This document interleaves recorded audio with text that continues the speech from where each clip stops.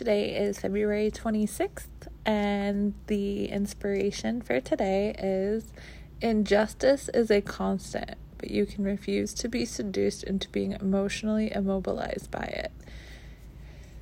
I feel like in our society, we hear people say things like, that's not fair, or, but I've played by the rules, or they just don't care about anyone else.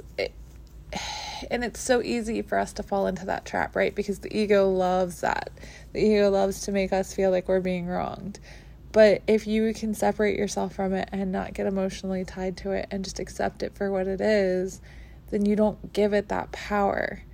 And it's very easy to be seduced into giving it that power, because like I said, our ego loves to remind us that we are being wronged, because that's how it thrives and lives. So pay attention when you have those moments and ask yourself, is it really how you feel, or is it your ego?